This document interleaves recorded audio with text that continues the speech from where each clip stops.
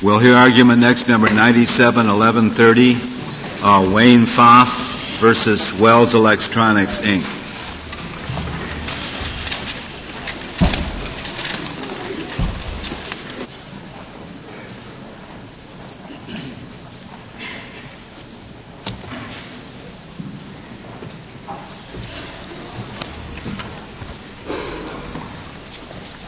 Mr. Selinger.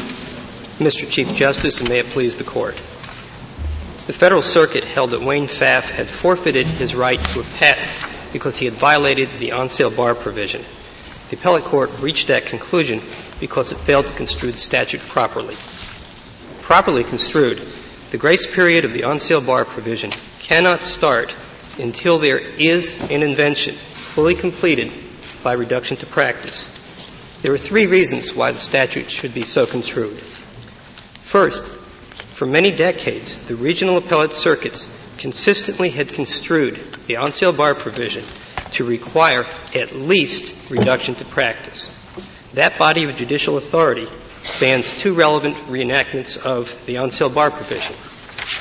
Second, the policy balance selected by Congress in 1839 for the on-sale bar provision emphasized that inventors were to have an easy-to-calculate period of limitations based on an event of significance to inventors. Mr. Selinger, yes, Your Honor. Do you think that an invention has to be reduced to practice in order to get a patent? An invention has to be reduced to practice. The answer is yes, Your Honor. Either yes. through reduction to practice. This may reflect a fundamental misunderstanding on my part, which could be the case. I'm not an expert in patent law. I had thought one could patent an invention based on drawings and plans and descriptions sufficiently clear to enable one to make it. And I had thought without ever producing the item, one could take those things to the patent office and secure a patent. Is that wrong?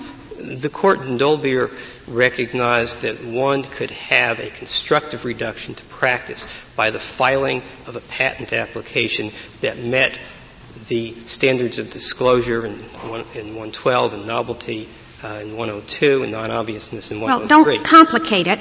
Is it possible that somebody can get a patent without having physically produced the article? Yes. Patent? That is correct, Your Honor. Now, was the socket here sufficiently described that a patent could have been obtained before it was physically produced? The answer is yes, Your Honor. Mm-hmm. Why shouldn't it turn on patentability rather than reduction to practice? The reason it should not is, Your Honor, because the statute says the invention was on sale. It doesn't say the invention was conceived. Going back to the Alexander Milburn case, about halfway through that decision, the Court made it clear that the person who had described in his patent but not claimed was not, in fact, the inventor for the description purpose. And the answer is, and going on just further, conception is always the first step. But as this Court has said in a number of cases, going back to Corona Cord, Symington, and starting back in earlier cases, conception is the first step. Reduction to practice is when you show that something really will work. Well, but I agree with the inference, at least I draw from Justice O'Connor's question. If there is enough information to secure a patent, and if he finds a willing buyer for 30,000 units, what purpose is served by adding the arbitrary requirement that it be reduced to practice, other than to extend to the 17-year period plus one? I just don't see the purpose of that, other than to extend the life of the patent. Well, to understand the purpose, I think we need to go back briefly through the history, Your Honor. And the Patent Act of 1793, as construed by this Court in Pennock v. Dialogue, provided no grace period. An application had to be filed before there was public use or public sale for use. That situation lasted legislatively for only 3 years, from 1836 to 1839, when Congress created the 2-year grace period. In this court in Andrews v. Hovey then explained that the evident purpose of Congress was twofold. One point is to create a period of limitations which should be certain. We're dealing with property rights. We're dealing with forfeiture of property rights. And the court in Andrews emphasized that there should be a clear line. The court Why isn't it clear? If it's patentable and you sell it, that invokes the bar. There's no further requirement. Why isn't that a clear line? Well, Your Honor, when you have a conception, you have a piece of paper. The written description that I can walk right down to the patent office and get my patent on it, anybody can make it based on that description, and I enter into an agreement that based on that plan, on date X, I'm going to deliver these items to you. I haven't made them yet, but I'm going to do it on date X. Is that a sale? No. No? It's not. It's a contract for sale. It's a contract to deliver something that may exist in the future, something that may or may not actually work when you go from conception to reduction to practice. That's why this court, throughout the 1800s and into the 1900s, has required both conception and reduction to practice for invention. But you left out something in between, and that's invention. Justice O'Connor was putting to you the case is you have the invention. The invention is what can be patented. You can't get a patent on a mere conception, can you? No, you cannot. But when you have something that you can bring down to the patent office and get it registered, then you have an invention, don't you? You do not, Your Honor. You have an invention either when you actually build and test and make sure the device will work for its intended purpose, or when you file your patent application with claims, in which case you have constructive reduction to practice. See, the word constructive is really not helpful at all, because it says you haven't reduced it to practice. You have the drawings, as Justice O'Connor described, is precise enough so somebody could copy it, somebody knowledgeable in the art. But constructive really doesn't help. I mean, constructive means you didn't construct it. Constructive means that you have no reduction to practice. So let's just deal with that. You keep talking about conception and reduction to practice. Why shouldn't we concentrate on invention? And in that light, how frequent is it that someone gets a patent on an invention that hasn't been reduced to practice? Is that a rare thing? No, that's fairly common, Your Honor. I'm not sure there are any statistics on it, but it does happen, and it's not infrequent. Those are called paper patents, and found throughout the literature. If you Suppose we pick that up. Suppose we Suppose we just pick that up, and is there anything wrong with the following rule? I take it there might be some confusion, because to get a patent you have to show that the thing is useful, novel, and non-obvious. Then it's patent. That's correct. All right. But then there's an additional requirement that the patent office has put in.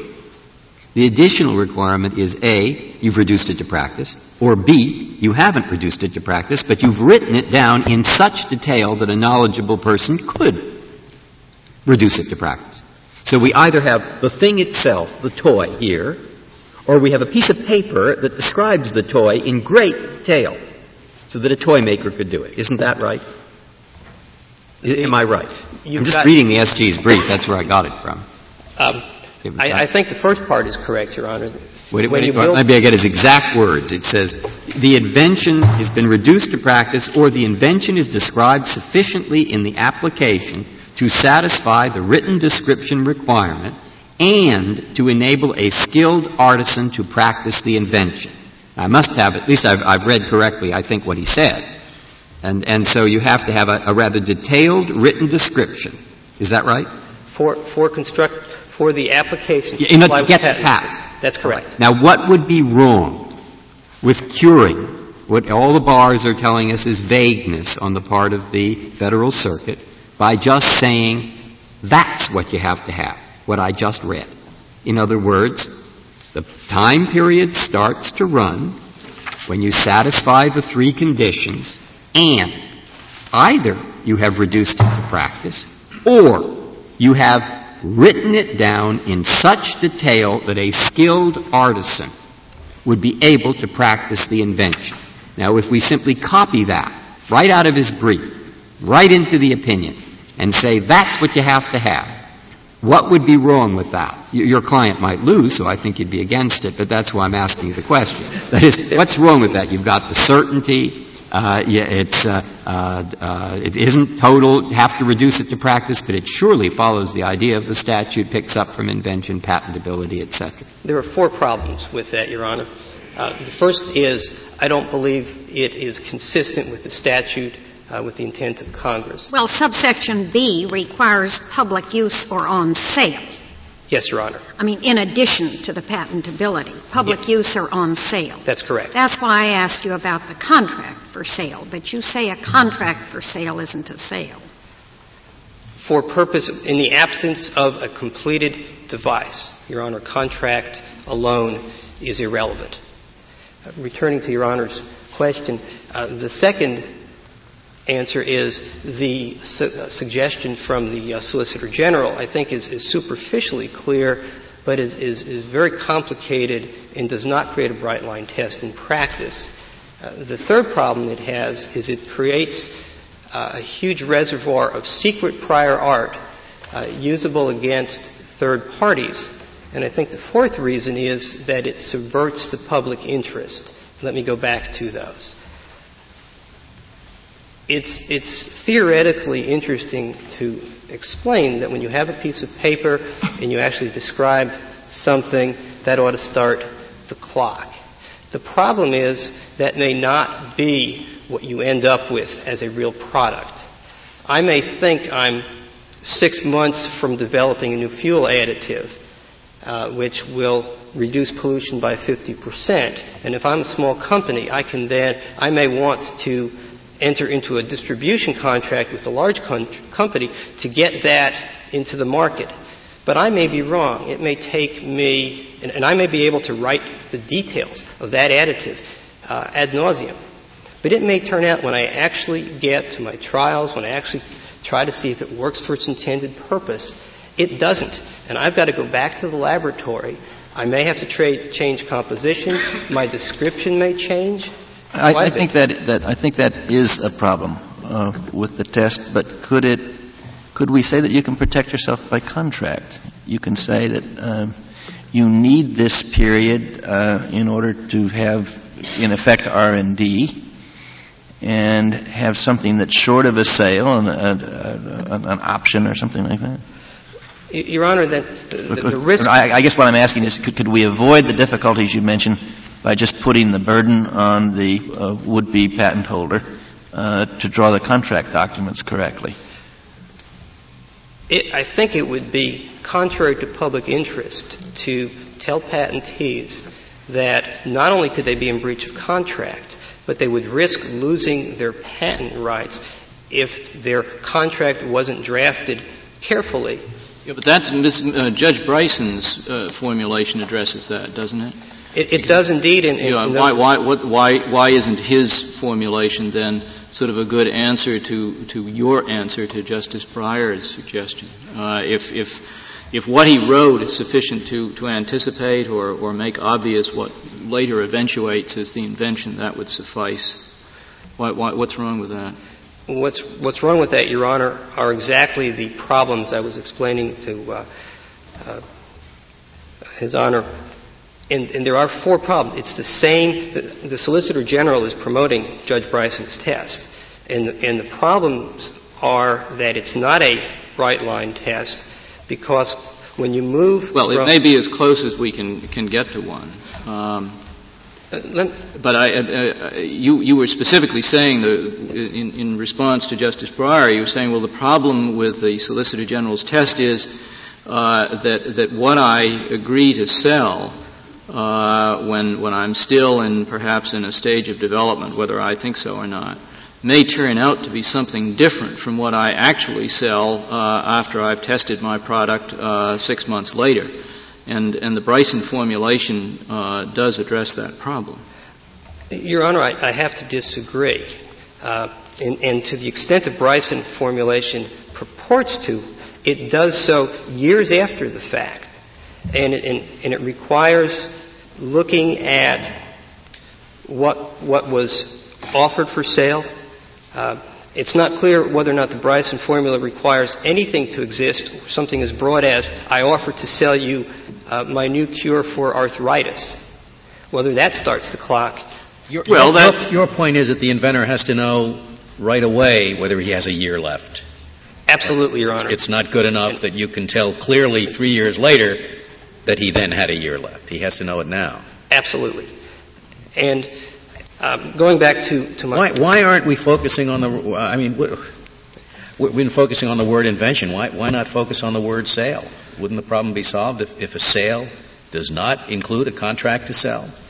And if it includes only the delivery of the actual working product? For many years, Your Honor, the on-hand test was part of the on-sale bar provision in a number of circuits, and that was, in fact, the situation.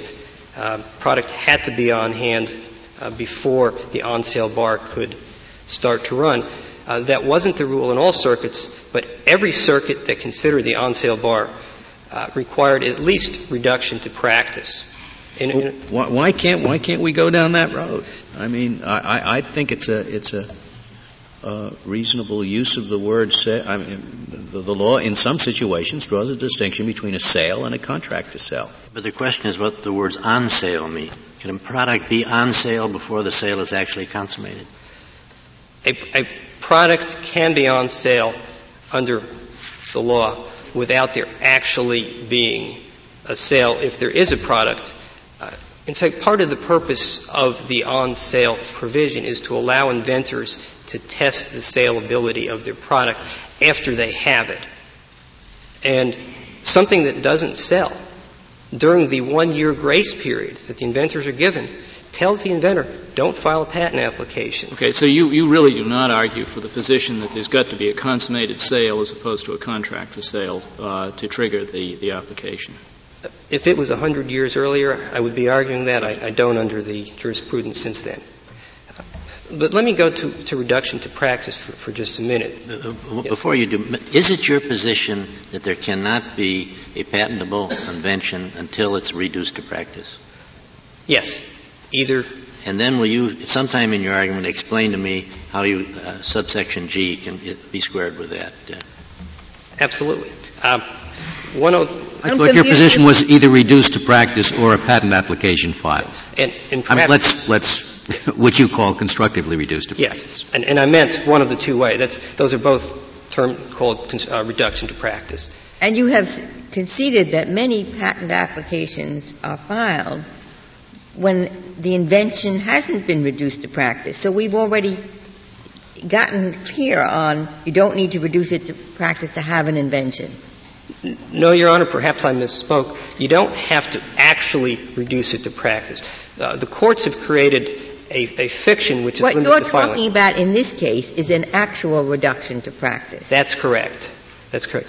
And I have already expressed my view when you say constructive, you're saying we haven't reduced it to practice. You have agreed that you can file a patent, although you have not made it has not been physically embodied in the product. That's correct. And in fact, you can get a patent, and the patent can live out its life, and product never be made. There are many inventors. So you don't equate invention with reduction, actual reduction to practice? I equate invention with some form of reduction to practice as I use it, not as Your Honor uses it. In Your Honor's case, invention would either be an actual reduction to practice or the filing of an appropriate patent application. But if that is so, it's odd that Congress would use reduction to practice only in subsection G.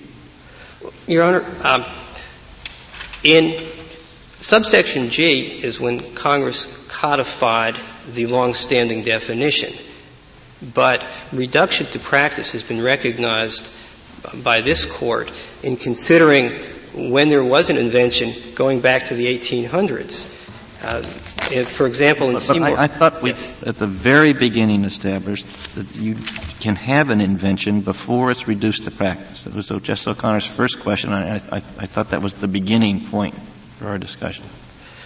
Your Honor, then perhaps I wasn't clear. To have an invention, you have to either have a device actually made, or which is an actual reduction to practice and tested, or the Court has created a fiction that the filing of a patent application is a constructive reduction to practice. Without either of those two acts, there cannot be an invention. But subsection G makes it perfectly clear, it seems to me, that the person who first conceives the invention may acquire a patent even though that person was the last to reduce it to practice. That's what the last clause says. That's right. And subsection G sets forth how one decides. If that's true, it follows as night follows the day that the reduction to practice was not an essential element of having a patentable invention. That's not correct, Your Honor. Because subsection G in that last clause assumes there is a reduction to practice. If you don't have a reduction to practice, you don't have an invention. No, but the person who was last to reduce to practice may nevertheless get the patent if that person exercised reasonable diligence, which makes it clear that there can be a patentable invention before the reduction to practice occurs. That language doesn't make sense if you don't read it that way. Your Honor, I'm not sure I agree, because 102G says normally it's the first to conceive, first to reduce. Right. The first to conceive, but the last to reduce. Are you reading from 102G or just paraphrasing? I'm paraphrasing, Your Honor. The first to conceive and the last to reduce to practice can be the first inventor. Right. If diligence is exercised from a time prior to the other's conception all the way through reduction to practice. You have to have both elements for the invention. Well, but you're the first inventor if you're the second to reduce to practice, which means you must have had an invention before the reduction to practice occurred. Otherwise, you wouldn't be the first inventor. No, you're the first inventor because you have pursued the inventive process in the order that Congress has said is the appropriate way to make you the first inventor, but until you have that reduction to practice, if you're diligent and you quit 2 days before reduction to practice, you're not the inventor. You have to have the reduction to practice. But you're the first inventor even though you're the second to reduce to practice. You do agree with that? Yes. Going back to the question, Your Honor, the situation where you can't tell whether or not what's on paper is going to work or not may or may not start the clock. And there's a policy interest in that. The problem with turning a piece of paper in connection with efforts to get a distribution agreement set in place before you've actually made something, if you say that is the sale, because you have the detail of something that may not work, but it's in detail. Well, now, the Court of Appeals for the Federal Circuit treated as a sale the purchase order before the delivery of the items, did it not? It treated that as on sale. As a sale. That it was on sale as of the date the purchase order was awarded. That's correct, Your Honor. And the first delivery occurred in July, although the purchase order was given in April 8th? That's correct, Your Honor. And you say now that we have to date it from the delivery, the 1 year. No, I'm saying that until there was an actual reduction to practice. Well, the items were delivered in July. That's right. And that's when they were actually made. Is that the date you argue for? Yes. Not that when the items were actually made, which also was in July, there was an actual reduction to practice, and they were tested, and at that point. But I thought you had told me earlier that the on-sale provision required a delivery. Now you're telling me it can be something else. You need to settle on something, probably. Well, Your Honor, I apologize. Consistently. I did not mean to say on sale required delivery. I thought that's what you did tell me. No, we talked about that. I said, is the contract of sale a sale? No, there has to be a delivery, I thought you told me. No, I thought I said there had to be an actual product at the same time, Your Honor. There are two components. There's the invention component and there's the on-sale component. The statute requires that there be an invention and that invention be on sale. And I'm sorry, Your Honor, I was focusing on the two components and may have blended them together. But there has to be something which is the invention. It has to exist. But we've already established, though, that you can have an invention patented on the basis of written descriptions and plans. That's correct. And it is an invention, then. You have the patent, and it is what you have patented is an invention. So we have an invention before it is reduced to practice. We've established that. The filing of the application is a constructive reduction to practice. That's the way the courts have treated it. I think we can forget that terminology. In plain fact, you have an invention when you have filed with the Patent Office the sufficient written description. If that's the court's definition, then I will live with that definition. Well, it doesn't hurt your case. I mean, you can put it that way. You say that there is no invention unless you have either reduced it to practice or filed a patent application. That makes sense to me. If I may just go back to the fourth point, as Judge Easterbrook noted when sitting as a district court in the Marker case, as the dissents noted in UMC and Atlantic Thermoplastics, it's very common, it's important for inventors to communicate with customers. This not only helps during the inventive process of making the best product, getting a better product to the public, but it also allows inventors, as I was describing earlier, to get the product there sooner rather than later. And it's in the public interest to allow inventors to communicate with prospective customers. A bright line rule based on reduction of practice is something inventors really understand. Why can't they do that by contract documents that are short of sale? They say it's a put contract. The requirement on the would-be buyer would be that he can't disclose the secrets, etc. In other words, we announce this rule, and then the patent world just adjusts by drawing the contract documents to protect themselves. That of course, that could work prospectively, but going back to my earlier comment, Your Honor, what that would do is place inventors not only at risk of breach of contract if they didn't act timely, but if the contract wasn't done properly based on the court's new ruling, inventors would be also faced with the risk of loss of their invention, their patentable invention. And that, I think, is not the intent of Congress. It wasn't the intent in 1839. It wasn't the intent in 1939. Counsel, in Benito Boats, this court quoted with favor, I thought, the observation of Judge Learned Hand about Section 102B, which is the statute we're dealing with, when he said, "It is a condition upon the inventor's right to a patent that he shall not exploit his discovery competitively after it is ready for patenting. He must content himself with either secrecy or legal monopoly." May I respond, Your Honor? That's certainly what Benito Boats said, and the Second Circuit had that comment, but we need to place that in its proper context, and there's two parts. First, Judge Hand was trying to decide whether to reverse a line of cases dealing with a machine which was working and was kept in secret and was making parts that were on sale. And Judge Hand was trying to decide if a real machine secretly working for a great deal of time. Thank you, Mr. Selinger. Mr. Bain, we'll hear from you.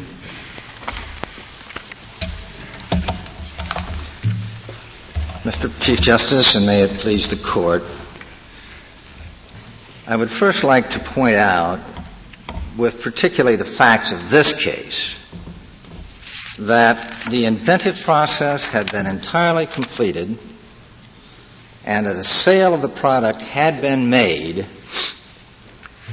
more than 1 year before the patent application was filed. Well, a contract for sale, not a delivery of the items. Yes, I'm using a purchase order. That's correct, Your Honor. Purchase order, but there had been an offer and acceptance. It was a contract. It was a sale in that sense. I think we normally do refer to a sale as something that is made by the contract, not by the delivery, and I'm using it in that sense. But more than 1 year before the patent application was filed, we had that commercialization completed, and we had, beyond any doubt, a completed invention. Nothing more to be done in the inventive process. That should invoke the on-sale bar of Section 102B.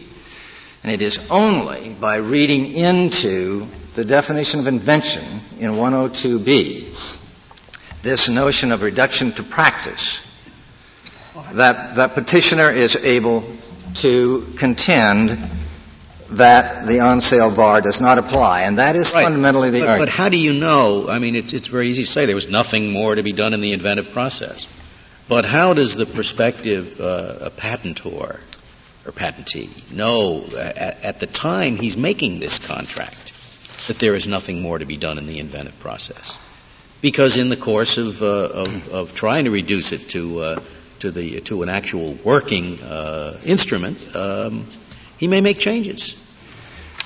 In some cases he will, beyond any doubt, Your Honor. And in those cases, and I think this is an important point for a number of the questions that have been asked already, you may not yet have an invention, if that's the fact. That is not the fact in this case. But if it is the fact that the inventor does not know, and a reasonable person of ordinary skill looking at this would not know at that point in time whether or not they have a working invention, then they do not have they don't have the utilitarian aspect of an invention, and so they don't have an invention yet. He thinks he has it, but he's wrong about one of the details of it, and that error comes out in the course of trying to produce what he has to deliver under the contract. Now, but, at the time, whether that'll happen or not, he doesn't know at the time that he enters into the contract. I would, and therefore, if delivery is 2 years from now, he doesn't know whether before the actual delivery he's lost his patent rights or not. It seems to me you need a rule that the inventor can know as soon as possible. In point of fact, as a fact issue, of course, we have that possibility always, that the inventor subjectively is wrong. I submit that the test is whether, if you want to test whether or not the invention is complete, it ought to be an objective test as to whether at that point a reasonable person would believe that the invention would function for its intended purpose.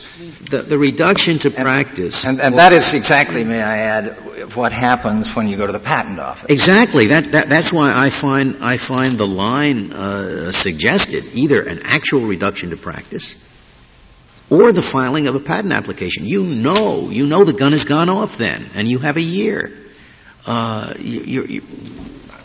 You've built the thing and it works. Or you file a patent application. There's a great virtue to that clear line, and I find it very fuzzy what point of time you want us to look to. I mean, you can't. But in this case, was there any conditions on the sale? Was it a sale, if it works, you have to buy it, or was there an unconditional agreement to sell the item? I believe that the buyer had the right to reject the goods if they didn't work, but of course that's true in virtually any sale under the Uniform Commercial Code. But would there have been would the seller have defaulted on the contract if he shipped goods that didn't work? Yes, I think that would be a breach of warranty. Yes. May I ask another question about the on-sale portion of it? Leave aside the question of when the trigger goes off. on sale, we've established, can mean a contract. Suppose it's just that the inventor says to the world, I've got this thing, commercially advertises it for sale. Would that satisfy the on-sale requirement? The current jurisprudence certainly says yes. If you are offering for sale, then it is on sale. So you don't even need a contract. You don't even need a purchaser as long as you have put yourself forward as offering the thing for sale. It's on sale. Yes, that correctly states the current state of the law as I understand it. The difficulty with attempting to focus on the on-sale language as opposed to the invention language of 102B, and then say until the physical embodiment is sold, is that it does not comport with what 102B says. What 102B says to us is that when the invention exists and when it is on sale, 1 year prior to the date of filing, then it is invalid. And so we must fundamentally go back to 102B.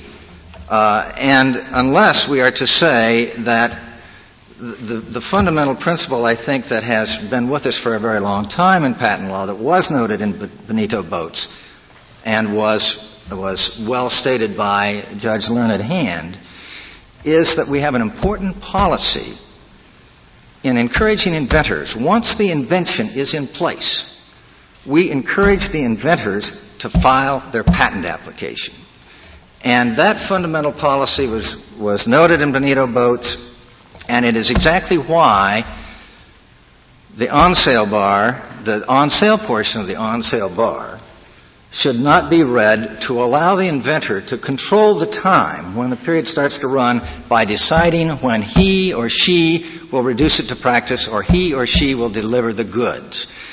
You would run counter to that fundamental policy. Let me suggest that the entire reduction to practice notion is a notion that has grown up not in the on-sale bar clause area at all. We have two major categories of conditions when you look at 102. The first category of condition, let's call priority, because it says let's look at the time of invention and decide at that point in time what was the state of the art, what was already out there. Is this something novel or was it already there? And that's what we look at in 102A, that's what we look at in 102E, that's what we look at in 102G. In the priority cases, the way the law has developed, and it's developed appropriately, I think, we definitely, as the questions have established this morning, we look at when the invention was made in terms of when was the conception complete. We have always done that, at least since the middle of the last century. So when we're asking that question, we encourage, of course, inventors to remember as well as they can how far back the invention went. And in that situation, this Court has always been, and other courts have been, properly skeptical of the mere memory of the inventor as to how far back he actually thought through this invention. So the courts developed this notion of a reduction to practice. And the reduction to practice helps confirm as a matter of proof that not only was there a conception, but that within a reasonable time, and this is the notion of diligence to reduce to practice, within a reasonable time we can see the actual invention or the patent application. One of those two things. And that helps as a matter of proof. What happens if the inventor wants to make a contract to deliver the goods, and he knows that he's going to need more than 2 years more than 1 year, let's say 3 years to reduce it to practice. And he's fairly certain that in the process of reducing to practice, he's going to have to make some changes in the basic design. Is he just out of luck? under your view? Well, number one, I want to point out that as a practical matter... Or does he make an R&D contract or what? It's easy to handle by contract is the short answer. But I want to point out that it's very rare when you're going to get a contract, I think relatively rare anyway, when you're going to get a contract that describes the invention. Remember the invention, let's think of it in terms of a combination of A, B, C, and D. It's a combination of those elements. That's your invention. You don't normally sell things in terms of, I want to sell you a combination of A, B, C, and D. You sell something that performs X function or Y function. And that, when you have a contract that simply says, I'm going to sell you a device that performs X function or Y function. I agree. That's the very problem I have. Yeah. Then I would say you do not have a contract that puts the invention on sale. Indeed, in your example, you don't know what the invention is yet, because the invention is what you finally settle on. But you said you're going to probably change it as you go along. So what is on sale at that, what has been put on sale on that point, may not be the invention at all. Well, so long as you don't describe the invention in the sales contract, it is not on sale? I think that's correct, Your Honor. You have to put the invention on sale. It's not just any old product on sale. Even though both of you know that this widget is going to be produced by doing A, B, C, and D. Oh, no, then that's a different case. Well, you both know that, but you don't say it in the contract. If you both know that, then you have the invention on sale, if that turns out to be the invention. But I think that is normally the case, because I don't think that a big operator is going to believe that you can produce a widget which nobody else has ever produced. You have to go to him and say, look, I've invented the mousetrap. I am going to put together A, B, C, and D. And he says, brilliant. I'll buy that if you can do it. He's not going to buy a pig in a poke when nobody else has ever invented a widget before. With all due respect, Your Honor, most of the inventions today in our more complex world are little pieces of products. They're not whole products. This happened to be a whole product, but most of the time it's little pieces of product. And we buy computers or we buy machines that have maybe 10 different inventions in them.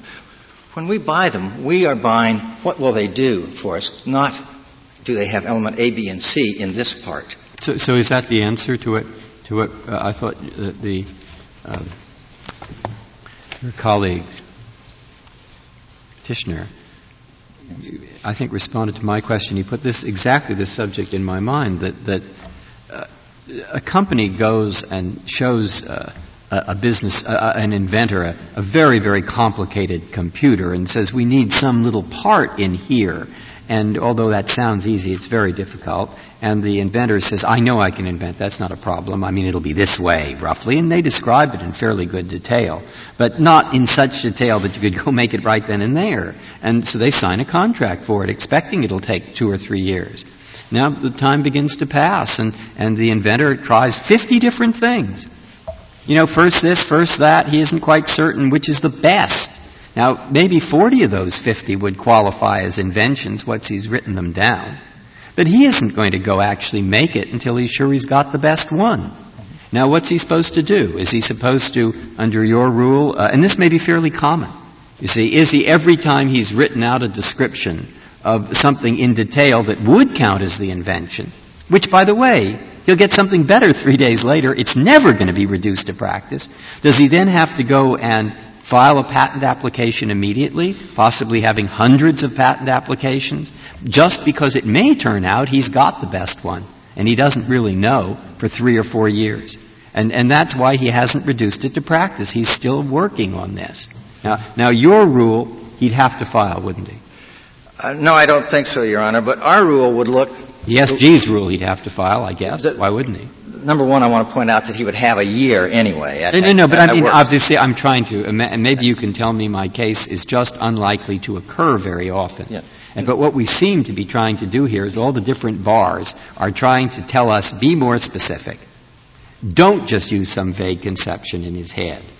Do try, and the candidates seem to be, A, reduced to practice, or B, reduced to practice, or, if not, have it written down, or, if not, 2, then do 2, but there's another alternative. You could have thought of it to the point where somebody would have been able to write it down if they'd been able to cross-examine you. That sounds like a very dangerous one, but that seems to be the one the SG is pushing. Maybe you're pushing. So that's where I am. Well, let me make clear as to what test we're proposing, and perhaps it will help to answer that question.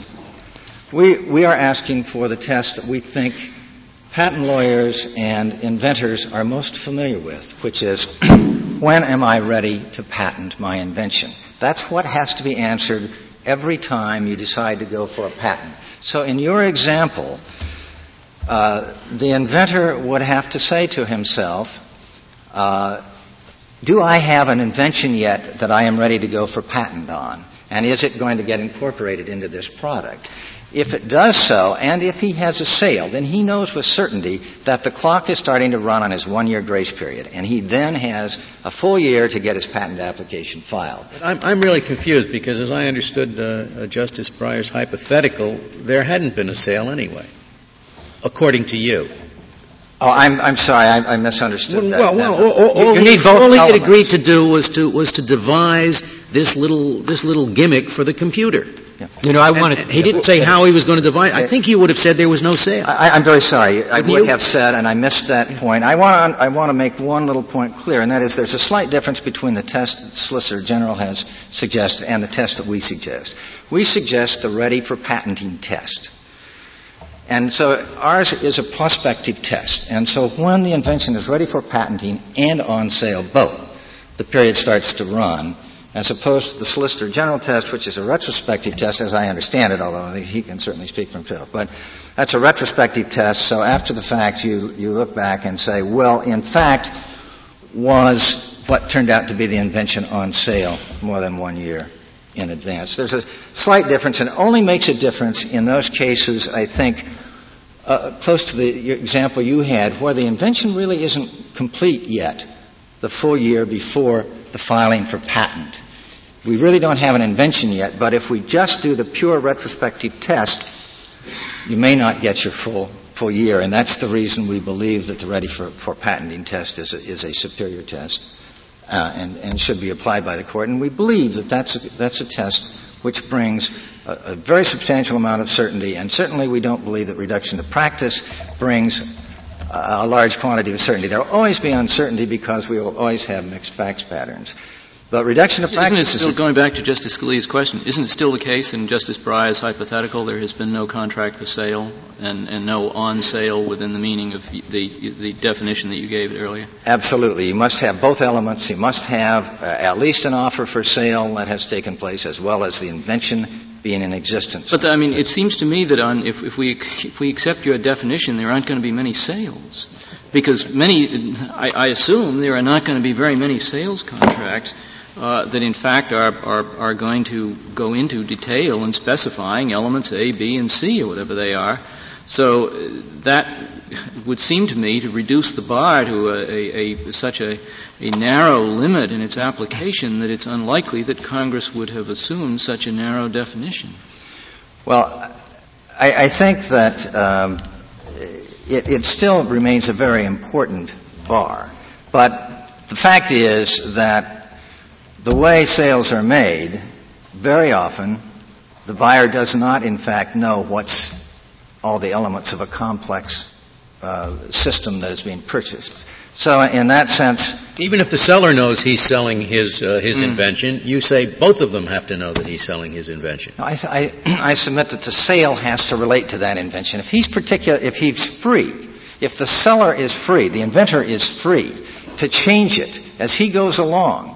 In this case, that wasn't so. The contract was made with reference to drawing 2020 or some particular drawing. But if the inventor were free to continue to change this product as he goes along, which is not uncommon, then I would submit that you don't have the invention on sale. Well, under those circumstances, I could never buy a computer on sale. I'll never understand what's going on there. They could sell me anything, and it would, I'd never know. So on that definition, there will never be a sale, a computer on sale to me within the meaning of B. But if you have the sample, I think you're plainly on sale. I don't think it's purely subjective, and I may have overstated it a little bit. So it doesn't have something that is under development. A, B, C, and D. It has to say you've got this. A sample. You've got to reduce to practice. If it's on hand, as the old cases once required, then of course you are buying that thing and it contains the invention. Thank you, Mr. Bain. Mr. Bain, your time has expired. Thank you. Mr. Manier will hear from you.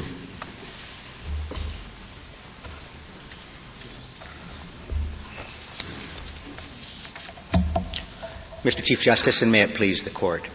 The United States submits that Section 102B of the Patent Act requires an inventor to apply for a patent within 1 year of placing his invention on sale, regardless of whether he has reduced it to practice. And we think the statutory language dictates that result. Section 102B states, of course, that an inventor is not entitled to a patent unless the invention was, or if the invention was on sale on the critical date. The statute's use of the term invention in that context. Before you get to invention, what do you mean by on sale? Do you mean the same thing? We mean that it has been offered for sale or has been advertised in such a way that the inventor would accept offers to buy. Well, but the buyer has to know that he's buying ABCD. It's not enough to know that he is buying a device which will do X. Well, we think that and the inventor knows that he's going to get it to do X by combining ABCD. No, we don't think that the buyer needs to know that information. We think that the seller is in control of what's on sale, and we look to what the seller is actually offering for sale. Now, that's important because the response, I think, of Mr. Bain to Mr. Selinger, as I understood it and tried to encapsulate it in this hypothetical, I'm worried about the person, the inventor, who it keeps having 50 different things over the period of 2 or 3 years to see which is the best. And I think what Justice Scalia was saying, if the sale contract, which took place before this process began, described in very great detail exactly what this particular thing that was to be invented would do, but still left it open as to which of 50 different possible inventions would satisfy that, there wouldn't be a sale. Rather, for there to be a sale, you'd have to refer absolutely explicitly to the particular invention that we're talking about, which means to say you can't get into the position of selling the thing in advance before it's invented. Well, I don't agree with Mr. Bain's response in that context. Right. I mean, I may not have understood it, but that was your understanding, too. Our view is simply this, that Section 102B, when it uses the term invention, is referring to the item, the product, that is identified in the patent application. And that leads to quite a natural test in these cases. The on-sale bar applies if the product that is offered for sale is the same product that's identified in the patent application. Now, in a case where the inventor has created a physical embodiment of the invention, that test will be very easy to apply. We think it's also easy to apply. Well, is this a prospective test or a retrospective test? Because I'm not sure of the answer to the question. Well, I think if we don't know quite what it's going to look like, we later know retrospectively that you did sell the invention, but we don't know prospectively that you did. Justice Kennedy, I'd like to answer your question from two perspectives. Let's look first at what the inventor understands under our test. And that is, if he has conceived of an invention, if he's ready to patent it, then he knows he has 1 year from the date he places on sale to apply for that patent. And that's a clear rule for him. He knows at that point that once I say eureka, I know what I want to do here. I understand it. I can reduce it to practice. I can make an enabling disclosure. Then he knows that if he offers it for sale, the clock is ticking and he has 1 year to get that patent application in. Now, the case is also going to arise in the case such as we have here, where a party is seeking to invalidate the patent. And his perspective is going to be quite different on it. He's going to look at what proof do I have that the inventor had placed this item on sale. And it really is an evidentiary question at that point in terms of whether what was on sale was what was ultimately identified in the patent. For instance, a simple case of this is the mechanical drawing situation we have here. We think this case is clearly covered by our test. What the challenger says is, look, we know this was on sale because the engineering diagrams that you prepared and submitted to the purchaser are the very same diagrams that you submitted with the application of a patent. Now, the question that you're concerned with, I believe, is the situation of, well, what if there's a change along the way as the product is developed? And certainly that's commonplace in today's commercial markets, that there be the back and forth, the interchange between the buyer and seller that might lead to modifications of the product. If it's an obvious change, then the same bar applies. We simply apply the so-called obviousness test to the item that was originally offered for sale. I'm not concerned of the question of if there's a change along the way. You're looking at it retrospectively. I'm concerned from the standpoint of the prospective patentee. How does he know whether there's going to be a change on the way? How does he know whether his his year clock is ticking or not. He can't know until he sees whether there's been a change along the way or not. Well, the inventor should know whether or not he has an invention, whether or not he's prepared to submit a patent application. And if he is, then he knows that if he puts it on sale, the clock is going to be running.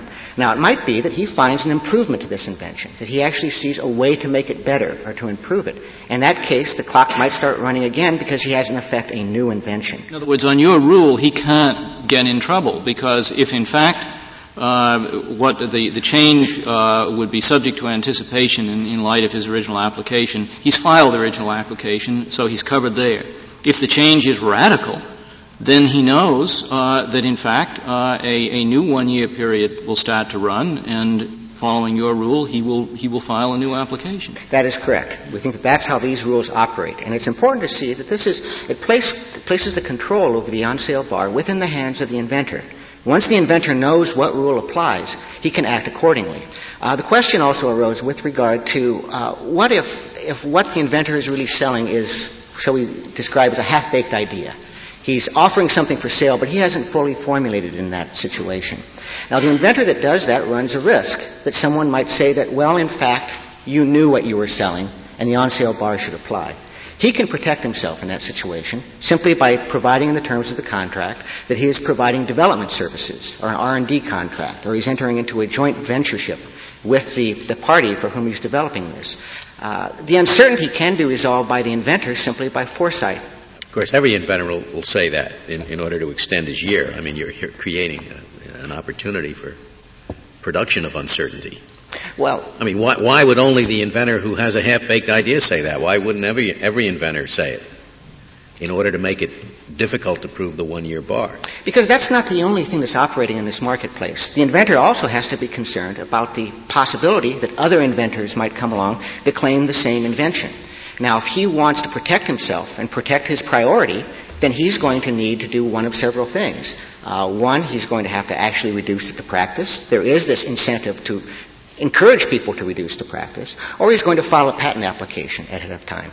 The marketplace itself actually polices this in very important ways, because the inventor, if he wants to take advantage of the patent system, he does have to move quickly and clarify what he's selling. What's more, the marketplace also encourages the proper use of our test because, as you said, Justice Scalia, a buyer is not going to buy a pig in a poke. He's going to want to know what he's bought. He's going to want a description, much as Wells wanted, or not Wells, excuse me, the Texas Instrument wanted in this case. They did want to see a diagram of what was being sold, and their contract specified that they wanted the product that they saw in the diagram. Wait, you're not talking — forget this case for the moment, because we're trying to get a rule. Sure. And your rules say embodies the invention. Does the sale embody the invention, right? That's correct. Okay. Now, I take it that rules out the possibility where the invention isn't yet invented, so it doesn't include contracts to develop anything.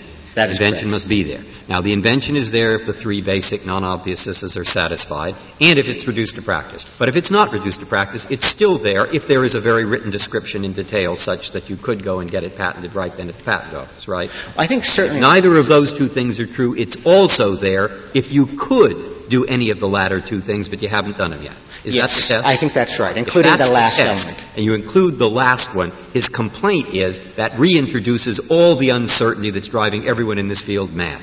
Because what you will discover is, in fact, after the event, sure, it was in the inventor's head. That's right. Now we know that, but he never wrote it down anywhere. And moreover, it was never reduced to practice. And there are all kinds of things floating around in inventors' heads, and boy, this is uncertain. That's what their complaint is. So I'd like your response to that third part of your alternative test there as to why it isn't uncertain. That, we think, is a question of evidence, and that's handled by the presumptions that already exist. How's that an improvement over what the Federal Circuit's doing, that every part of the bar is upset about? We think it is an improvement because our test is an improvement because it puts the inventor on clear notice of exactly what the test is. The problem we see with the Federal Circuit's test is it is a substantially completed test that we think is less clear than the test we're proposing. Thank you, Mr. Manier. The case is submitted. The Honorable Court is now adjourned until tomorrow at 10 o'clock.